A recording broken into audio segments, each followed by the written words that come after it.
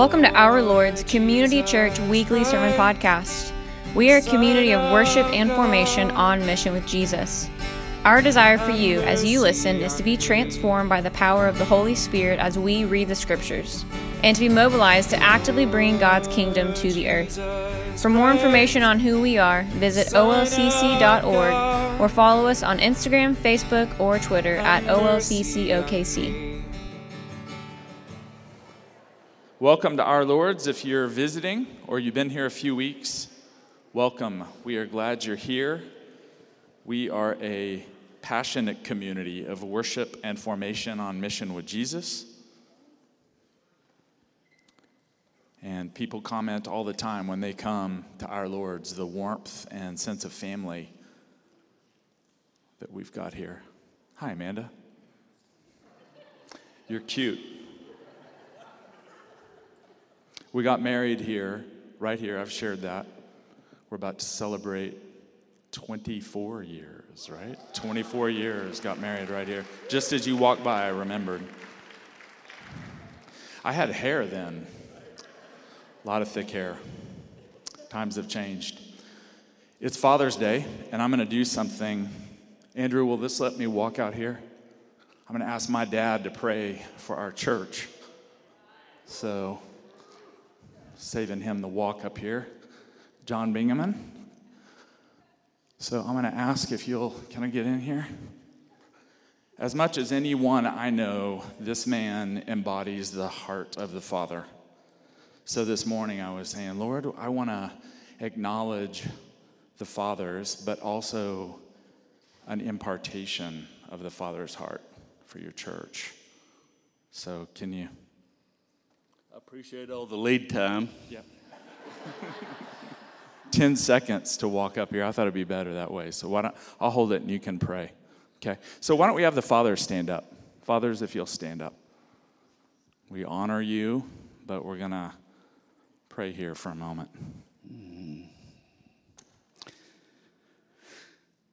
There's nothing I would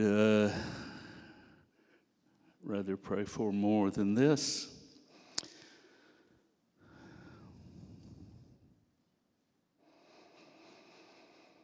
Father God, I remember like it was yesterday, all those years ago, when you spoke to me that I was your son, that you would father me the rest of my life.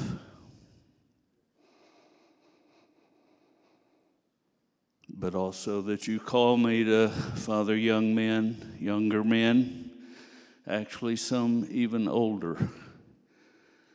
But you wanted them to know your love for them as a father knows his son. God, I'm so grateful for these years you've allowed me that privilege to introduce sons to their father, you, their father. I pray for the men here this morning, God, that you, by the power of your Holy Spirit, would bless them as fathers if they have children. If they do not have children, Lord, I pray that you would give them sons and then daughters in the faith, that they might father those who don't have earthly fathers. God, how I pray, thanking you for this son of mine this morning. I ask for your anointing as a father to come upon him strongly and powerfully, that he might father many in the faith. And I pray for that anointing for men all over this room this morning. In the name of the Lord Jesus Christ, in the power of the Holy Spirit. Amen. Thank you.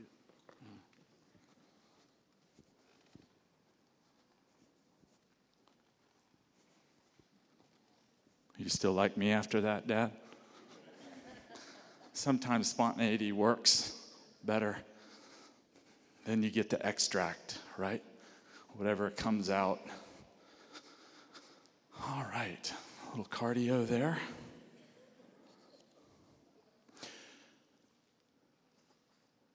That's how we do things around here, don't we?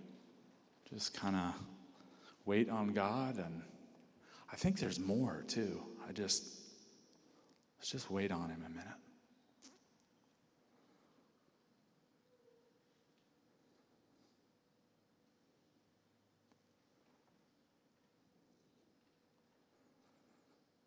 Yeah, I'm sensing a couple things.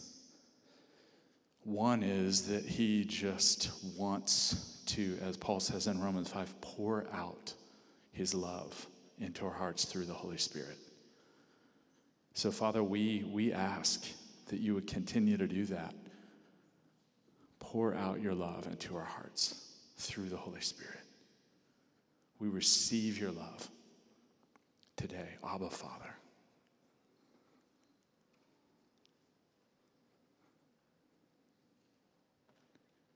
And Father, I pray for those of us who are struggling to receive your love, that today would be a turning point. I sense him say, it's as easy as taking a drink. Let your heart drink in the love of the Father for you. Your heart's thirsty, and my heart is thirsty. The love of the Father. Let him love you today.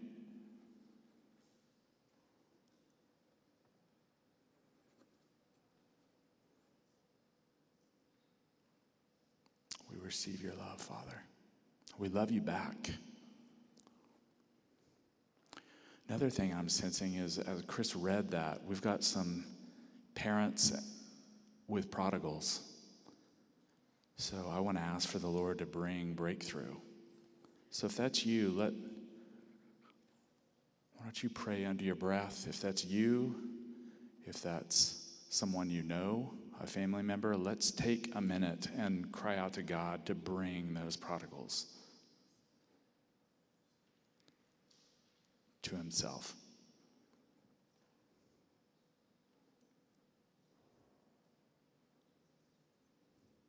Give us your heart, Father, for the prodigals.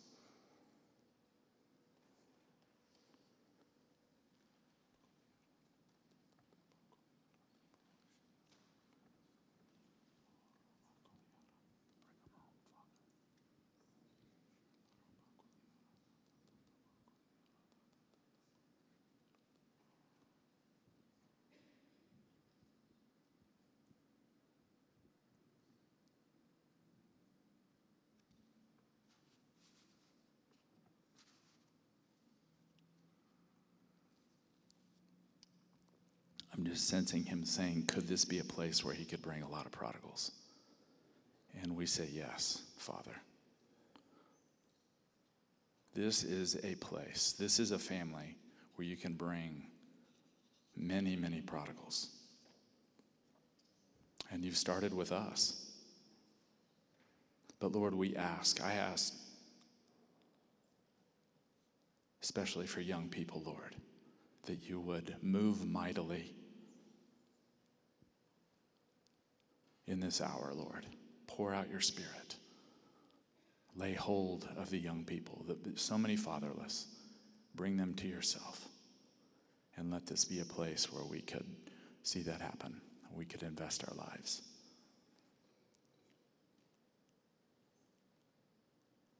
In them.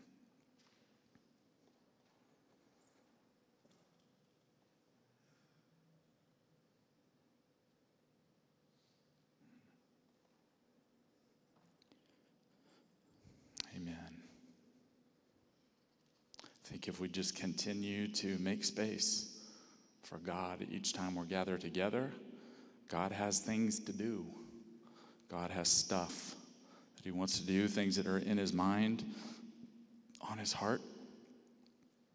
And then we get to go and do that and go be the church in the world. Again, this on Sunday mornings is kind of a time for us to come together and encourage one another so that we can go out and be the church wherever you are. and share the love of the Father. Does the world need it, you think? The world needs the love of the Father. Ronnie, I hear you. Is that right? It's right, isn't it? The love of the Father. We've got, I've said it, the best thing going on the planet, and that's the church. The love of the Father, brooding over us and dwelling us. Thank you. Something else I want to say. We're encountering God in new ways, and I think you're crazy to not be here. And so we are a zero pressure church. But I'm just saying in the coming days, you won't want to miss what God's doing. So if you're still doing pajama church at home or whatever, it's okay. Or if you are, whatever it is, you're, man, I'm just getting up this morning and I don't feel like going. I'm going to stay here and read my Bible. Scripture says, do not forsake assembling together. And so we should be together as often as we can. And again, man, am I doing the church growth principles week by week or what? This is not one of the things to say, but I'm going to say it because the Bible says it. We are part of the body of Christ. And so we need to gather together. And we have religious freedom in this country. So this lax attitude of, you know what, I'll go half-time, or I'll tune in occasionally or read my Bible. That's not biblical Christianity. We should be in the church and involved and serving and using our gifts. I'm not saying this. The Bible does. And some of you could say, well, that's kind of, you're putting something on other people. I'm not. I'm just saying, read the Word. And along with that, try going without a community for several years. Amanda and I can't wait to be here because we went without a community. And I'm not going back to that. If the doors are open and people are here, I want to be here. So let's not take for granted the beautiful thing that God's given us here. Community and family. And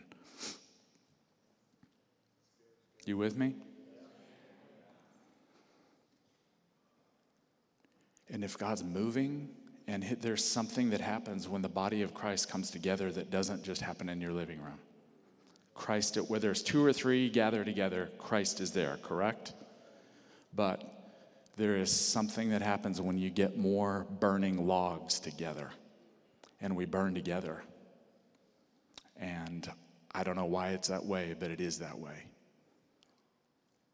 The more people that are at a soccer match or something like that, it's electric, and because people are connecting, it's the same thing with the church. We gather together. Does that mean you shouldn't gather? You shouldn't read your Bible alone? You shouldn't gather with 2 or 3 in your home? Of course not. But don't neglect the opportunity to come and worship and be together and irritate one another in Christ. We irritate one another. We're sandpaper on one another so that Christ can be formed in us. So if you're looking for that church where there's no sandpaper people, keep looking. I'm going to go to Antarctica Community Church. It might just be you in an igloo alone, and you'll irritate yourself. Somehow you'll say, well, I'm lonely or I'm irritated. So it's the beauty of the church. Thank you, Kaylee. Wow. So Revelation 16, my goodness. We're going to work through this, and then we've got another song we're going to sing at the end because we can't get enough singing to the Lord. And everything we do, we want it to be worshipful, right? As we open the Bible, Brad says it just about every Sunday, let it be worship. We sing worship. We sing the scriptures and we look at the scriptures. And so, Lord, teach us how to open the Bible and have it be an extension of worship, especially with Revelation 16. This is the 7 bowls. And we're calling this the judgment of Satan's kingdom. Last week we looked at chapter 15, the victorious martyrs of the new Exodus. And it kind of was a prelude to what we're going to read today. And today we're going to look at these 7 bowls of God's wrath that are poured out. But as the title says, these are judgments against the kingdom of Satan. There's a spiritual war that Revelation tells us about that you and I are in. And there's no neutrality. So, friends, today you're either awake and battling, or you're taking arrows and taking bullets, walking around with your eyes closed. So we are in a spiritual battle, and we're going to look at these 7 bowls. And a kingdom theologian named George Ladd says this about this chapter. He says, these plagues, these 7 plagues, must be seen in the context of the struggle between the kingdom of God and the kingdom of Satan, pictured so vividly in earlier chapters. These plagues, catch this here, these plagues are not the expression of God's wrath against sin in general, nor are they punishments for individual wrongdoing. They are the outpouring of God's wrath upon the one who would frustrate the divine purpose in the world, the beast, and upon those who have given their loyalty to the beast. Very important to recognize here that this is God's countering after many, many relentless opportunities and outreaches of mercy and grace. Chapter 16 is basically talking about God's victory over Satan's attempted spiritual coup. And the Lamb and his followers, as we've seen in the preceding 15 chapters, have already overcome through the cross, through the blood of Jesus.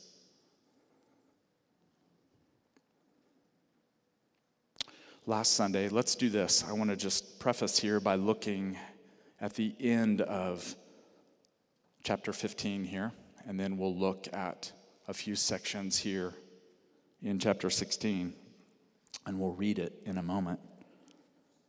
But in chapter 15, you can open your Bible there. Look at it on your phone if you want, as long as you stay off social media. Just kidding. Just kidding. You can do whatever you want, but... So, at the end of chapter 15, we didn't really get to cover this, but it's setting up what we're going to look at today. At verse 8, you can look at it there. The temple is filled with smoke, the heavenly temple, from the glory of God, the power of God, and this is reminiscent of Mount Sinai, as well as Isaiah's vision. And no one can enter the temple until these 7 plagues, these bowls of wrath, end. No one can come in. And this is reminiscent of the earthly temple.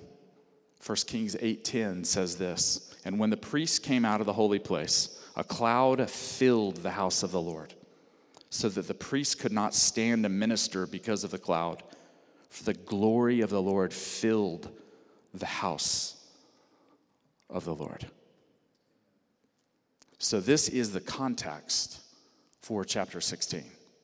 It's really not focused on wrath, and it's focused on the glory of God. That the Lord will not be mocked. He will not be taken for granted, taken lightly.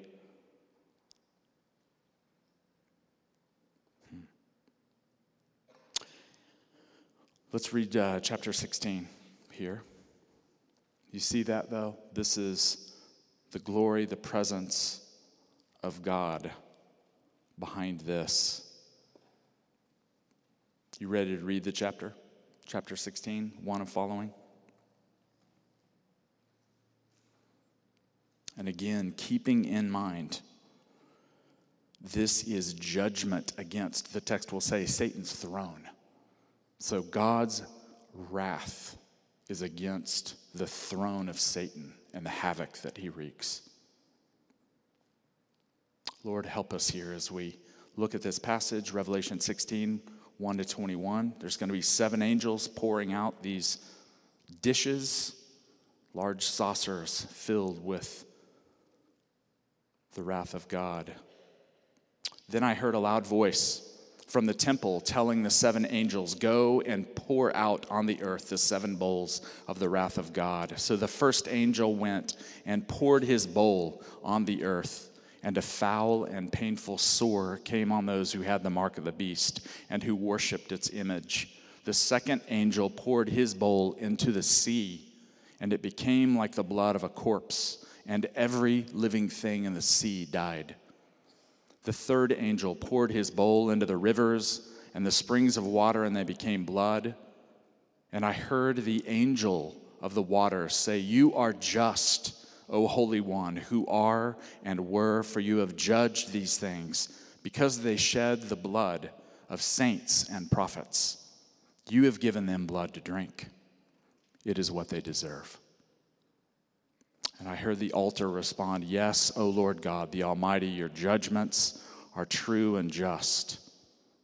The fourth angel poured his bowl on the sun, and it was allowed to scorch people with fire. They were scorched by the fierce heat, but they cursed the name of God, who had authority over these plagues, and they did not repent and give God glory. The fifth angel poured out his bowl on the throne of the beast, and its kingdom was plunged into darkness. People gnawed their tongues in agony and cursed the God of heaven because of their pains and sores, and they did not repent of their deeds. The sixth angel poured his bowl on the great river Euphrates, and its water was dried up in order to prepare the way for the kings from the east.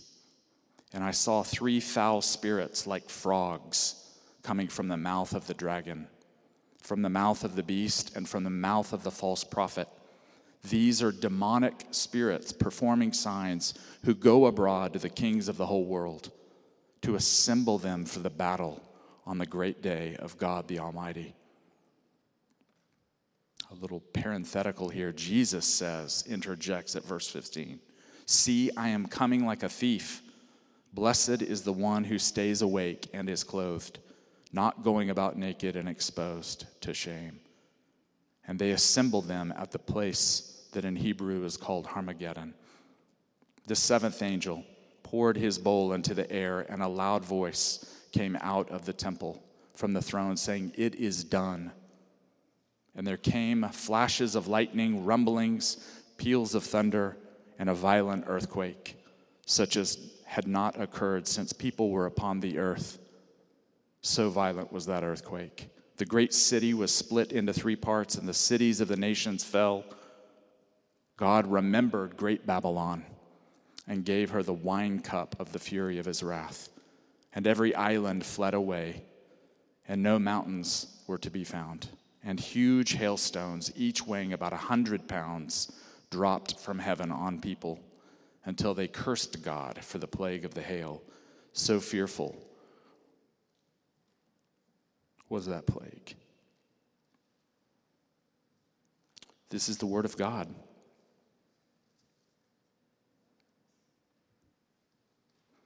It's the word of God, isn't it?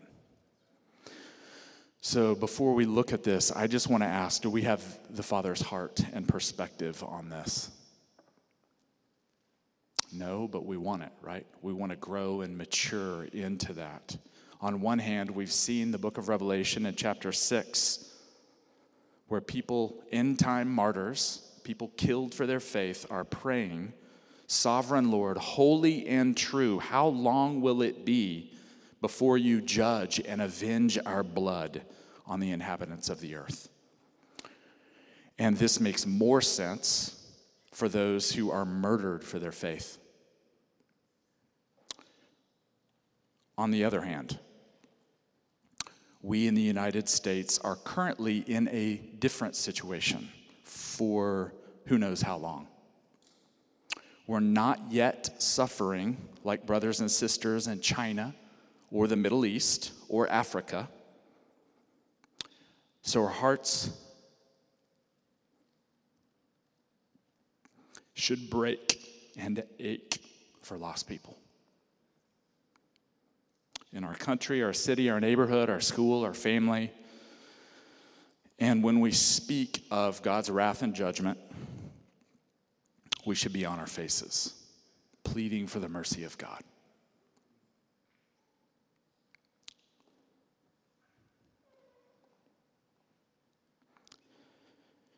Romans 2 says it's the kindness of God that brings people to repentance. James 2 says mercy triumphs over judgment. So as we approach this, we have to say, Father, would you give us your heart? This is one of the mysterious things about your holiness.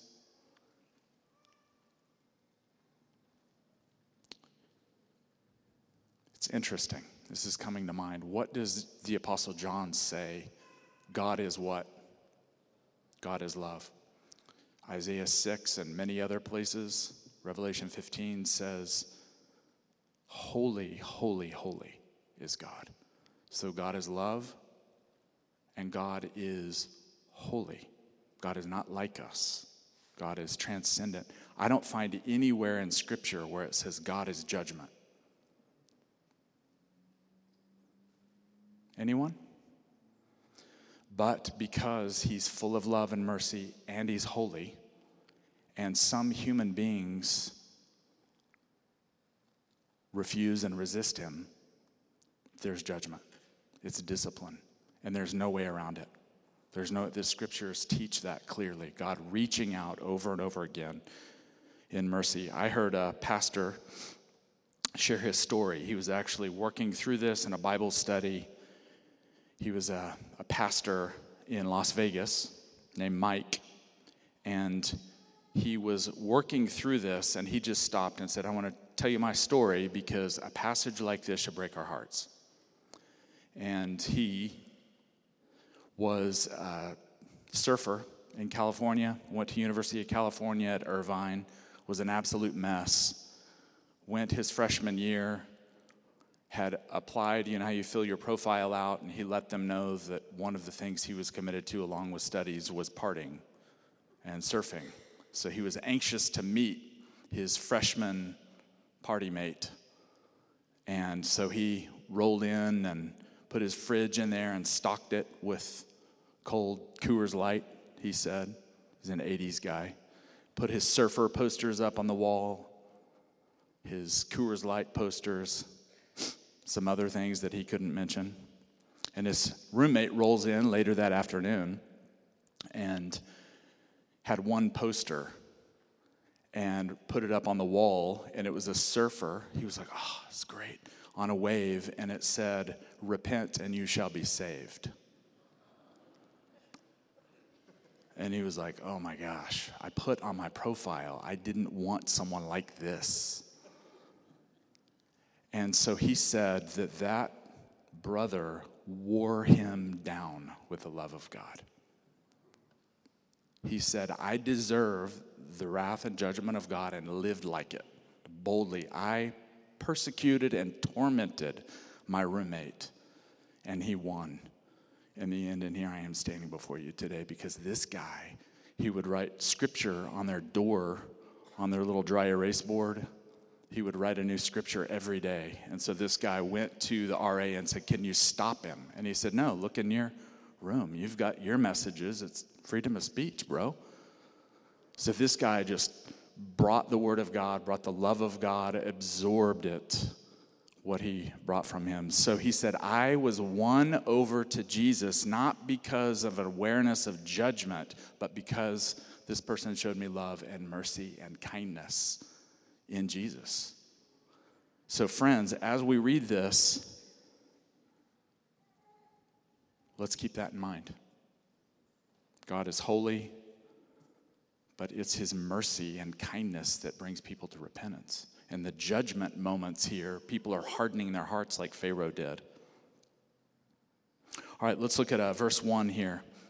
A loud voice from the temple commands the 7 angels to pour out the 7 bowls of God's wrath. And we've seen multiple times, we've seen 7 letters, 7 seals, 7 trumpets. 7 is the number of completeness. So this is completing the final wrath and judgment of God.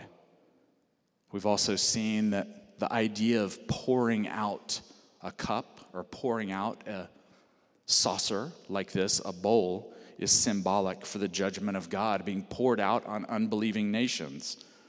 The Old Testament prophets prophesied that. Why is it that these people are being judged?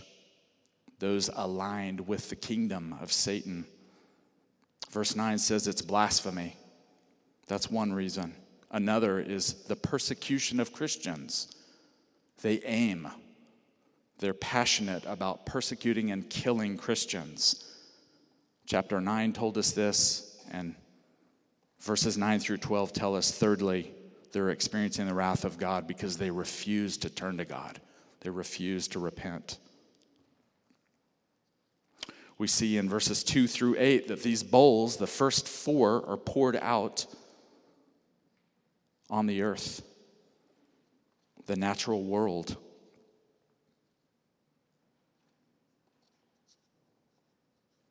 And this first judgment here, the followers of the beast feel the wrath of God in their skin.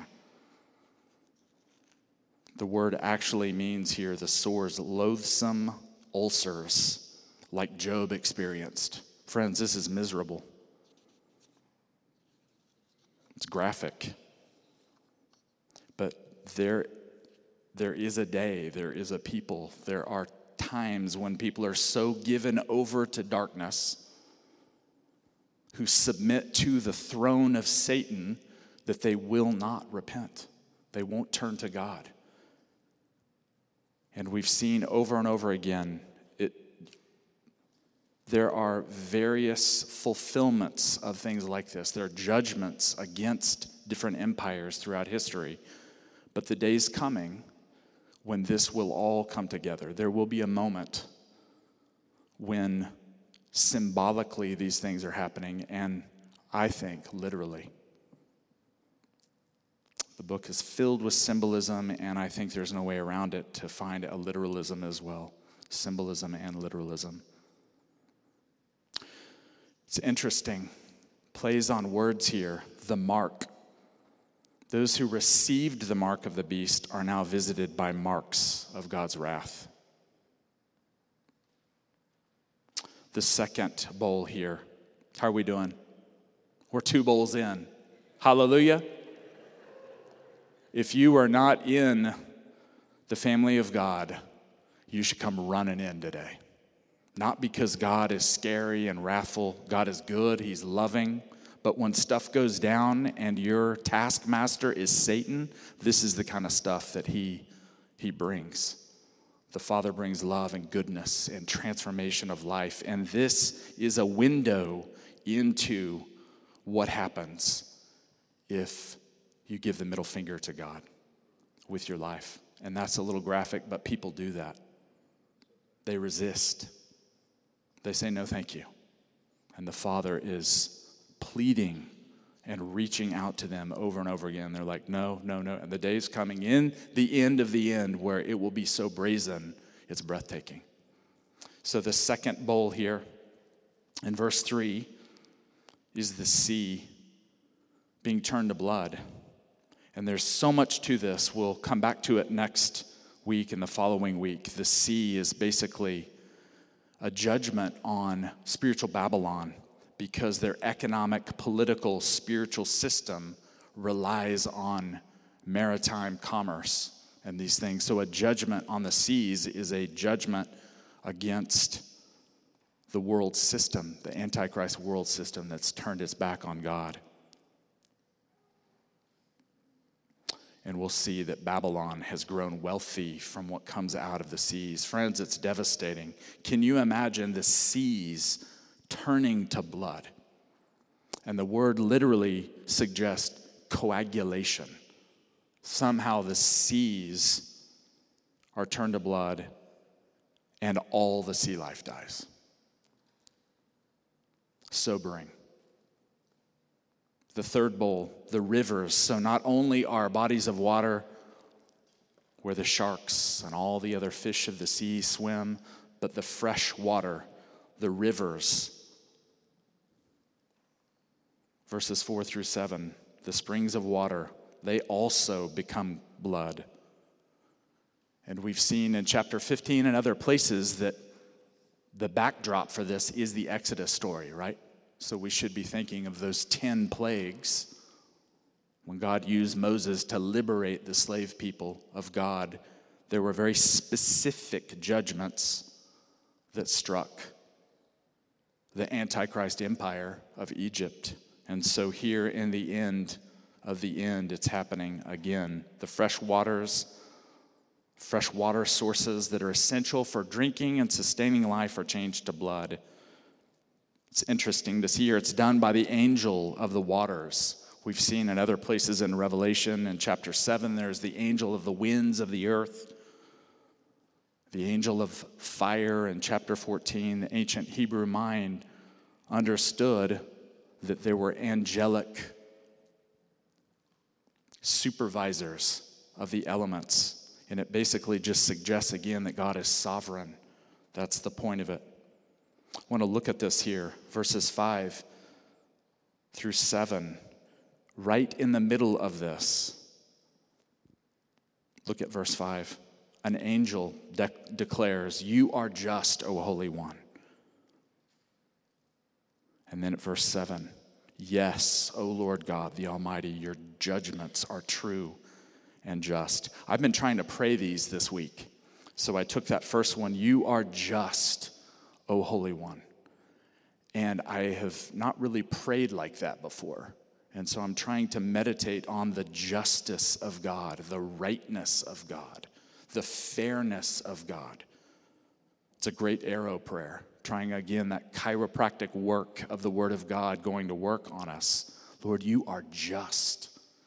And a generation will live through and witness these things. And if we're wrestling with, God is mean and angry and unfair, we're not letting the Word of God go to work on us.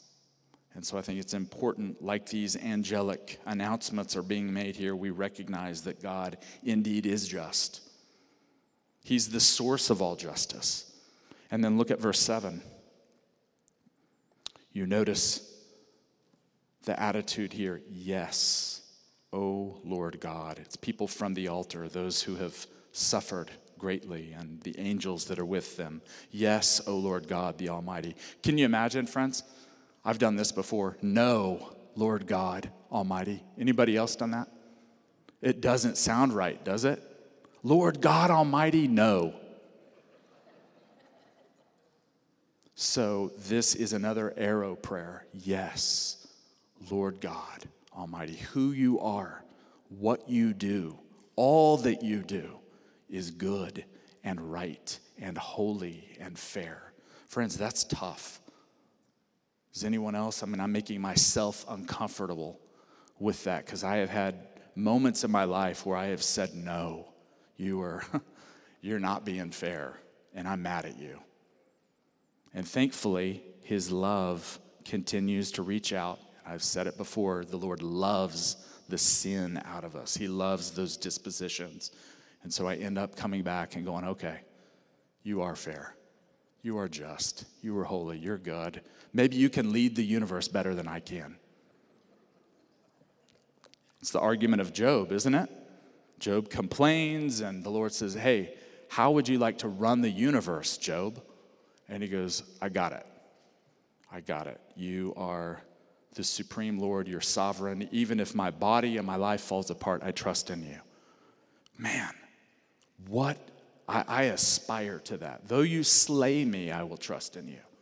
Friends, that is what the Lord wants in the coming days. And when we hear from people in China or the Middle East or Africa or wherever it is where Christians are persecuted, they have that mindset. Lord, though you slay me, I trust in you. Friends, what is that? Do you want that? Man, I would love to have that. And the Lord's like, really?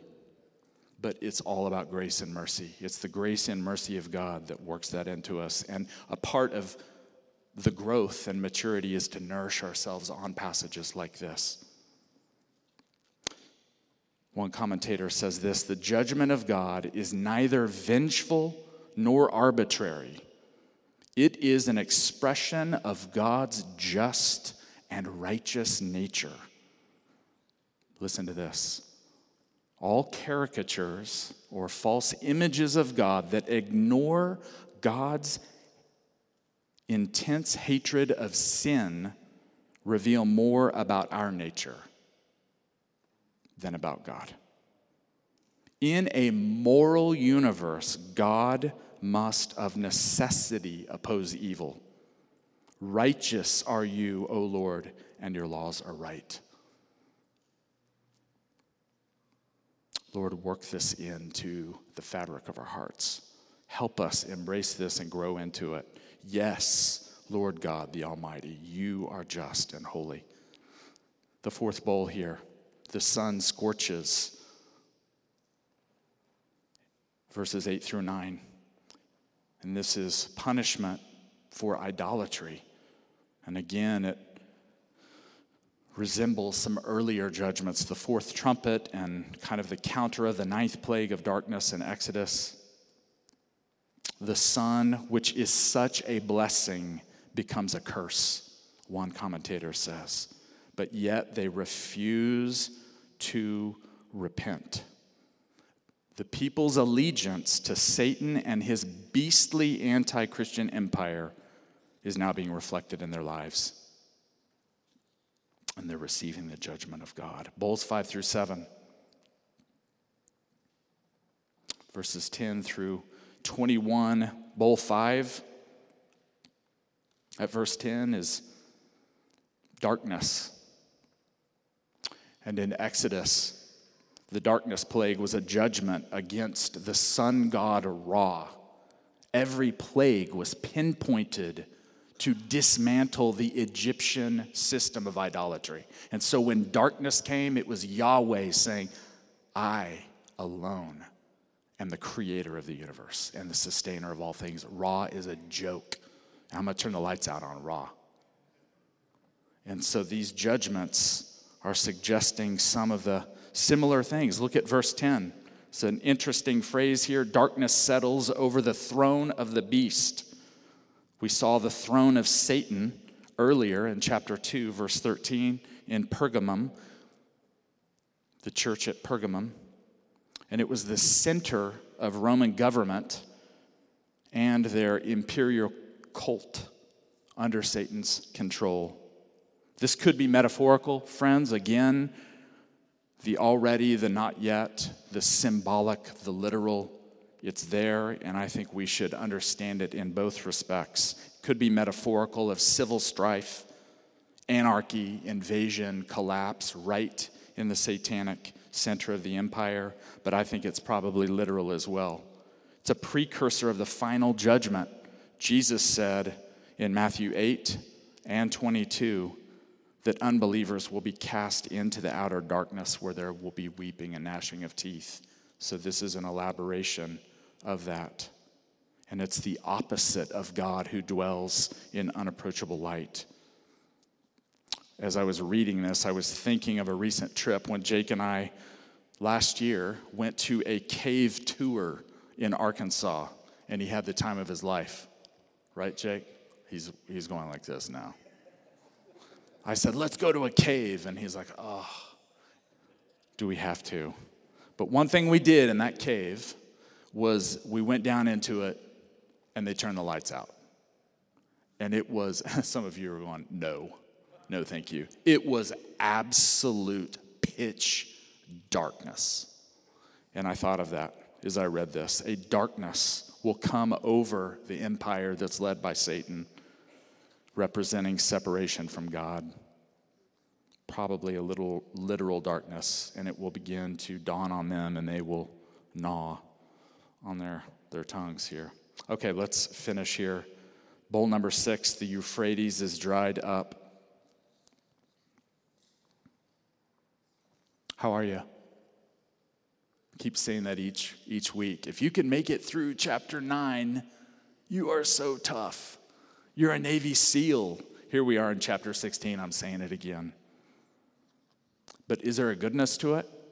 Many churches, many pastors and teachers avoid this stuff. We're going right through it because it's preparation. It is the word of the Lord for this hour and for the church. So we're going right through it. The Euphrates is dried, verses 12 through 16. God is gathering together ungodly forces to experience judgment. The day of the Lord is here. The drying up of the water symbolized many things in the Old Testament. God regathering his people was also the removal of the barrier that held back the enemies from attacking God's people. All right, here's what we're going to do. Worship team, why don't you come up? I'm going to mention the last plague here. There's just too much here. It's good. Peeling back that onion. And what's an onion do when you peel it back? Makes you cry, doesn't it? So we're peeling back that onion, and I'm struggling at times to hold it together because God is good. He's merciful. From the beginning of the story, we saw that. Genesis says God created a good creation, looked at it, his heart was filled with delight. He said it's good. Exodus says he's slow to anger, abounding in love, forgiving sin for 1,000 generations. He's good. But for people that resist and refuse to repent and give their lives to him, these are the things that come upon them as they submit to the throne of Satan. And friends, the day is coming when that line of demarcation will become more and more clear. Do you see it now? Is it becoming more clear? You are submitted to the lordship of Jesus under his throne, his body, soul, and spirit. Or it will become increasingly clear, I'm submitted to the throne of Satan, body, soul, and spirit. Friends, it's there. Look at what's happening in the youth culture. I can't believe it's breathtaking. It's there. So I know where I want to be. How about you? I am running from that, and I'm running to the lordship of Jesus, the goodness of God, the mercy of God. And I think our goal in the coming days is to plunder this camp over here. We don't just run and flee and hide, but we say, Lord, fill us with such steel and resolve and passion and power. Though you slay us, we trust in you. And we're going to go plunder this camp over here. We're going to plunder that camp because that's the way the Lord works. Paul went and planted churches right in the worst possible place. He chose Ephesus, and he said that's where the Lord is going to set up shop, at the gate of hell, and the Lord's going to win people to himself. I know Sam Zen, former military guy. The Lord's raising up an army here where we have that kind of mindset. We're not retreating and hiding. That's the essence of fundamentalism. As you retreat, we're deeply engaged. And we want to see the Lord win Satanists and atheists and occultists and passionate folks that are marching this month. Because the Lord loves them. So we are, Lord, give us love and passion and resolve as you bring your kingdom in this region, in this hour. And we believe it, Lord. We see this and we're filled with awe. And we don't take you lightly, but at the same time, we know that you're going to send us into the enemy's camp as you plunder the enemy's camp and bring people to yourself. New sons and daughters that you're going to fill with your spirit, and they will go and be part of the Lord's army, and we'll see a great awakening in this hour. And we're going to sing about it. So why don't we stand up? And next week, another lighthearted chapter. Chapter 17 will lay out a little more specifically the judgment on the prostitute Babylon. And we'll come back and maybe weave in some of this stuff because I didn't get to talk about Armageddon. Happy Father's Day. Happy Father's Day, right? But we are happy, aren't we? Because we believe the Word of God. Every word that's in there, we embrace it, we lean into it. And Jesus is Lord, and the Father's already won through the cross of Christ.